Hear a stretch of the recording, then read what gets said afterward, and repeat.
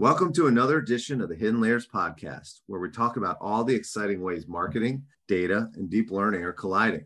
Today, we're excited to have Elizabeth Bennett, Vice President of Global E-commerce and the Meal Hero program at the Kraft Heinz company. Before Kraft Heinz, Elizabeth spent 15 years at Amazon across a number of responsibilities, culminating as General Manager of Business and Technology for Selling Partners, where she focused on e-commerce growth and innovation. So we could say that she definitely is an expert at e-commerce.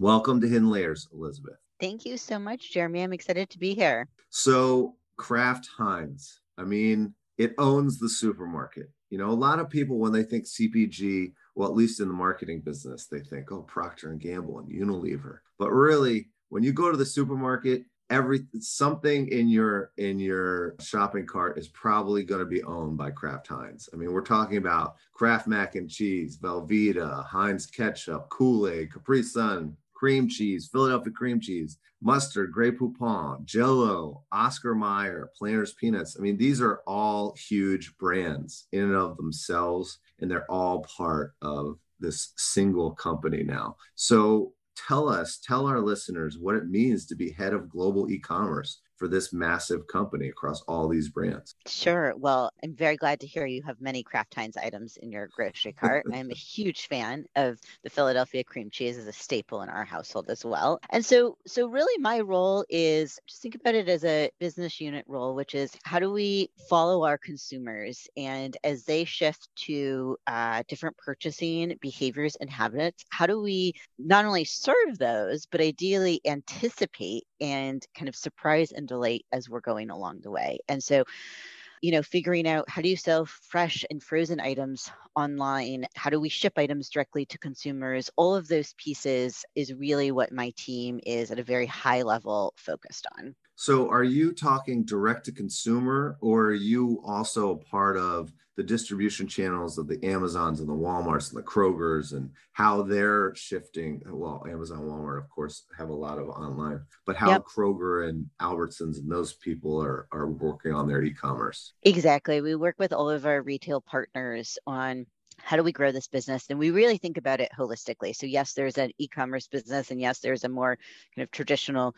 brick and mortar, I go into the store business. But at the end of the day, they're one business. It's how do consumers shop? What do they need to know about the products to ensure that we can provide the food they need for what they are going to cook for their families? Okay, so just to be clear, you have a direct to consumer strategy and business that your e-commerce for you is working on. We mostly focus on through retailers. So Okay. Walmart, Okay. Amazon, Albertsons, fill in the blank. Got it. Okay. So then I think this is always the interesting part of working at a CPG company, where you don't really own the end user or understand who exactly they are. You have to work through the retailers. How does e-commerce, when you don't own the logistics of delivering to the consumer, how does that work when you're working with a Kroger and Albertsons? Because I think that's an interesting thing for people to hear about. Yeah, so I do think it's a balance, and it's certainly shifting, and there's a lot of new models. I think in this model where you sell to retailer X, and then retailer X either allows the consumer to research, buy, and either deliver or pick up online. And so the piece is, it is really a joint consumer, right? It is the retailer's consumer and it is our consumer as well. And so where I think our responsibility is to make sure that that consumer has everything they need for their journey. So from the beginning of understanding the content and what the product is, how big the product is, how many, if it's a case of mac and cheese, how many boxes are in there, how they can use the product, to making sure that the product is in stock, and whether that's in stock to be shipped to their home, or whether that's in stock, it's going to be picked off a shelf and they'll drive through and pop open their trunk and in go their groceries, and the technology needed to ensure that. And that ultimately then we can target those consumers again with repeat purchases and show up personalized to say, you bought X, you may also like Y. I think that full life cycle is really part of what we do, and it is very much in partnership with the retailers. Interesting. Okay, so whereas before you would ship product to a store, they'd put it on the shelf, people would look at the label, and then they make a decision. Now you're talking about them doing that all online. So you have to have the data right, you have to have the content right. So can you talk about that piece? Like, how does that all work? I'm interested in that. Like, Yeah. I actually used to work for CBS Interactive. We owned CNET, and CNET actually had its own company that would deliver all of that data that Amazon uses for the specs, for the Hmm. specifications of the new television or the mobile phone, or they standardized that and had a whole business to distribute that. Like, how does that work in CPG? Yeah, it's interesting. It's amazing to me how many people are involved to just get content Yeah. online for this. And so, if you think about it, we start as we are building both products and pack sizes and making sure you are taking pictures and have the right content of both the end consumer product. So when the Philadelphia cream cheese is on your bagel, what it looks like, as well as what the package looks like. We then work to syndicate it to retailers. So how do you get the content ideally automatic? Some retailers are, some aren't, with API feeds and whatnot, so that that Mhm. flows through. Then you have to think about how do you kind of leverage search engine optimization and what that looks like. So there are actually many companies, teams, data involved just to get what should seem like a very basic pieces of information to the end consumer, right? So that when you log on to retailer X, you can see all the ingredients and you can see what the cream cheese swirl looks like and Mhm. what your mac and cheese looks like made. It is somewhat fragmented still. I suspect at some point this will be much more seamless in the industry, but because we're early on in this journey. And so we develop our content. We also work with some agencies to develop our content. We work with a number of outside agencies that help us syndicate the content to retailers. And then we also work to optimize and understand what different content resonates and why, and kind of testing and learning along the way. So it is not, hopefully, it is seamless for the consumer. Behind the scenes, there's a lot of work that goes on. Okay, so I would expect that COVID, whatever was happening before COVID in the space, has only accelerated massively since then. Is that the case? That is correct. I think as we saw this big shift, which, 2, 3, 4, 5 years, whatever it was that the industry kind of moved overnight to online, the need to make sure that you have all of the elements in place for the consumer to understand what they're buying has become even greater.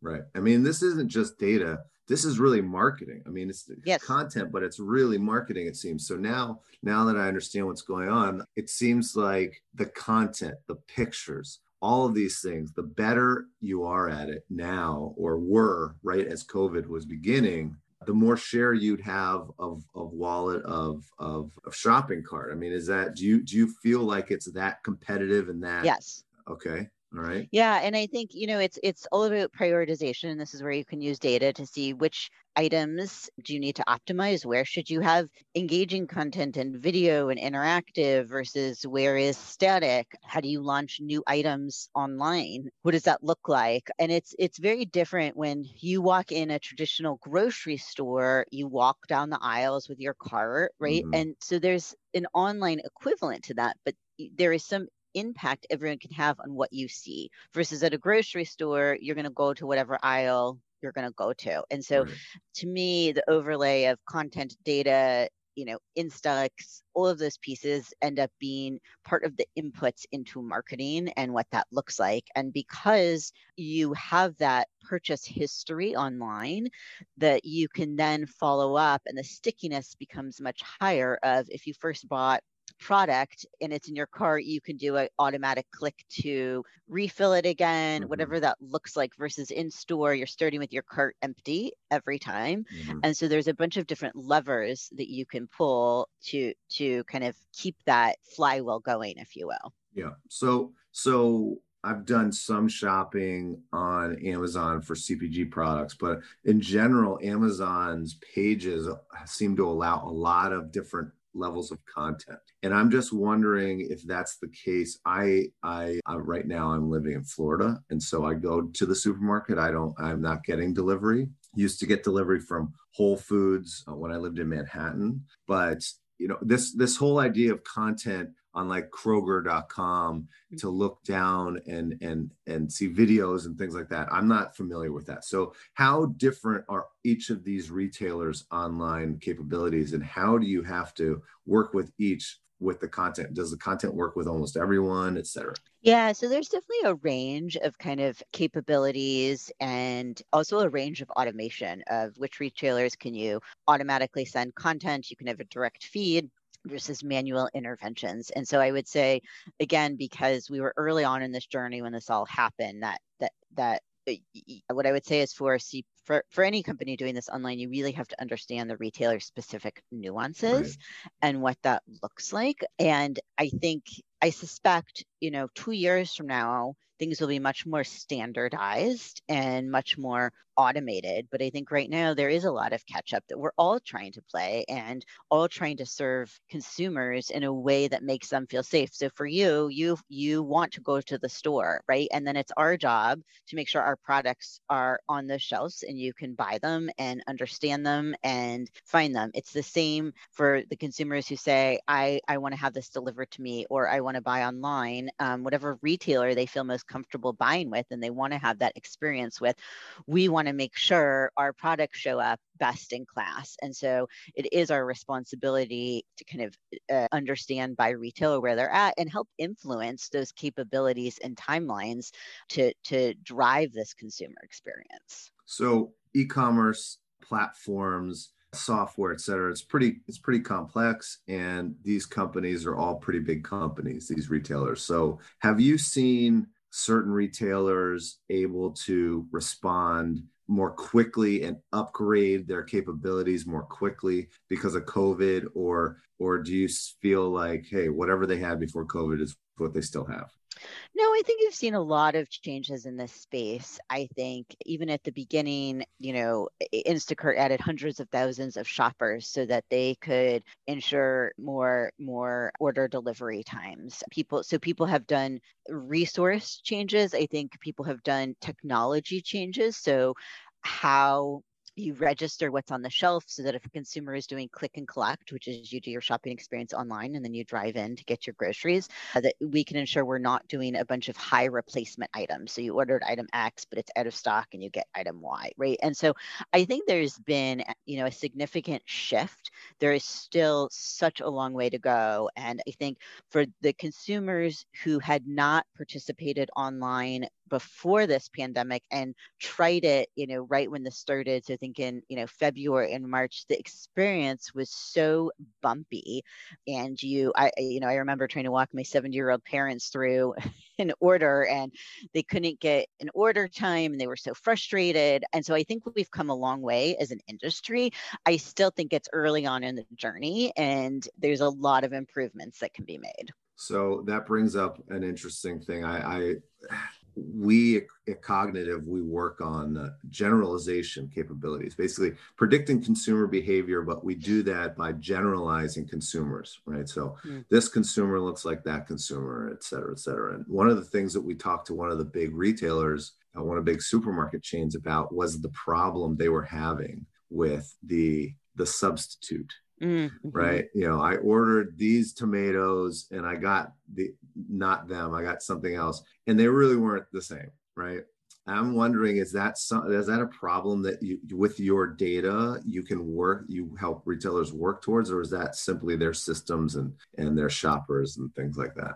Yeah, I mean, if you think about the root cause of that, it's around out of stocks, right? Right. And so I would say that's where and again, I am incredibly proud of our factories who have been working more than 100% of the time to really ensure that there is enough food out there. But we've had to make tough choices and we've had to, the demand at times and for certain items is greater than the supply. And so I think some of that is root cause. How do you fix that? And then how do you get better at knowing the right like items? So knowing if your tomatoes were out of stock, this is a terrible example since I don't know anything about tomatoes, but maybe knowing, product X was Can't out of stock, canned versus fresh, or let's talk about Philadelphia cream cheese. Okay, Philadelphia cream cheese has spreadable, yes, but it has traditional. right. And you don't want spreadable if you want traditional, right? I mean, Yeah, yeah. And so I do think for manufacturers, though, it's substitutes within their brands, but also you can think about a substitute to another brand or to a Right, private label item. And online, once you've substituted that, the consumer may have liked that substitution, they may right. not have. And you've lost the consumer. Right. And so how do you understand that? How do you get back to that? Which is kind of why I started with the root causes of, out of stocks and how challenging that is, because some consumers are incredibly brand loyal. Some, this was their first time they were going to try it and you substituted and they just aren't going to come back. And so understanding that full funnel and the impacts and where we as manufacturers can speak to those consumers is complex, it's costly, and so we have to do a lot of testing and learning because we don't know the secret sauce, the secret formula of when someone's going to respond and be brand specific and not, which is why I think in this space you have to build really vulnerable teams that are willing to move very quickly and be very vocal when they've made a mistake, which you have to do in this space. We just don't want to make the same mistake twice. Right. And so that sort of brings up customer intelligence, understanding your customers, understanding what they're buying and things like that. That's hard for a CPG company. So, you were also a part of the Meal Hero program, the app. So tell me about that. I mean, that seems to be an opportunity for Kraft Heinz to get direct interaction with brand loyal consumers and interact with them directly. Sure. Yeah. I'll maybe start with the first question, which is I think in general CPGs, you're right, kind of first party data is very powerful. And so whether that's my food and family and interacting, whether that's through retail, whether that's direct to consumer, whatever that is, I think it's really helpful to know the consumer preferences and to be able to use that data to anticipate other items. On Meal Hero, for us, that is really separate. It is totally brand agnostic, and it is really a technology around food intelligence and helping consumers do recipe or meal planning with connecting it and being able to buy those products. So if you are planning to make a lasagna, having all of the ingredients and being able to then buy those online seamlessly and have that transition. So if you say you need an onion. Clearly, I'm not a cook. I don't know if there's onions in lasagna. My guess is no, Tomatoes, but basically anything fresh is not your thing. Let's talk about Oscar Mayer I, wieners. I will say I facilitate my family eating. So I do. Hey, look, I'm from New York, so I understand entirely. But yes, it is. It is really. It is not Kraft Heinz specific, nor is it brand specific, but it is very consumer focused on solving some of the meal planning challenges, Yeah, which start from some people actually using a physical cookbook to inspiration to then how do you actually get all of those items and have everything ready yeah. to some people who say I want to start with what's in my cupboard or fridge and go from there. So I always think one of the greatest, kitchen helping things that the internet created was that what do I have in my fridge? Give me a recipe, robot or whatever they called it. I mean, yeah. that was exactly what we all wanted, and I don't know, beyond that, it's just been incremental improvements, I think.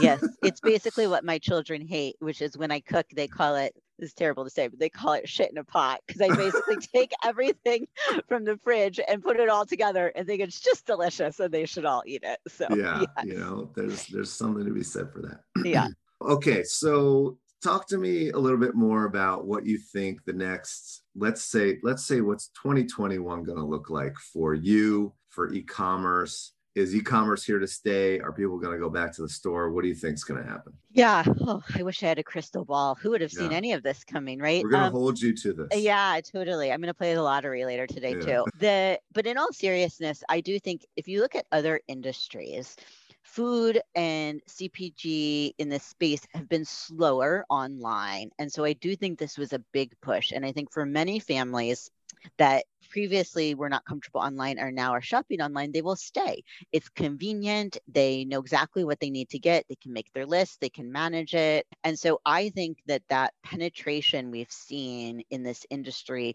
will there may be a year of stabilization, if you will, but I think that will continue. And when you look at some other industries that may be farther along on their online journey or their kind of digital revolution, if you will, I think that we'll get to a place where this becomes even more. But I think this has been a really big shift for food, which had not been traditionally as online. And I think it's a huge time saver.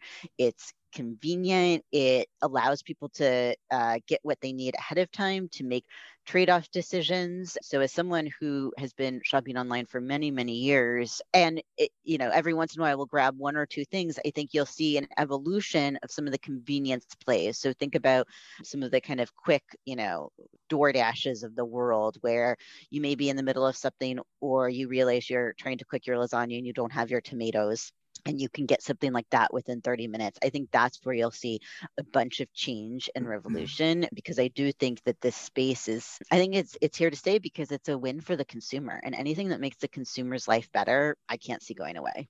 So, I lived in the city in Midtown in New York until the pandemic hit, and then moved out to the suburbs and various places. I've been a bit of a nomad, but do you see, I mean, in the city, everything's delivered. You can go to the store, you can shop yourself and then have it delivered to your house.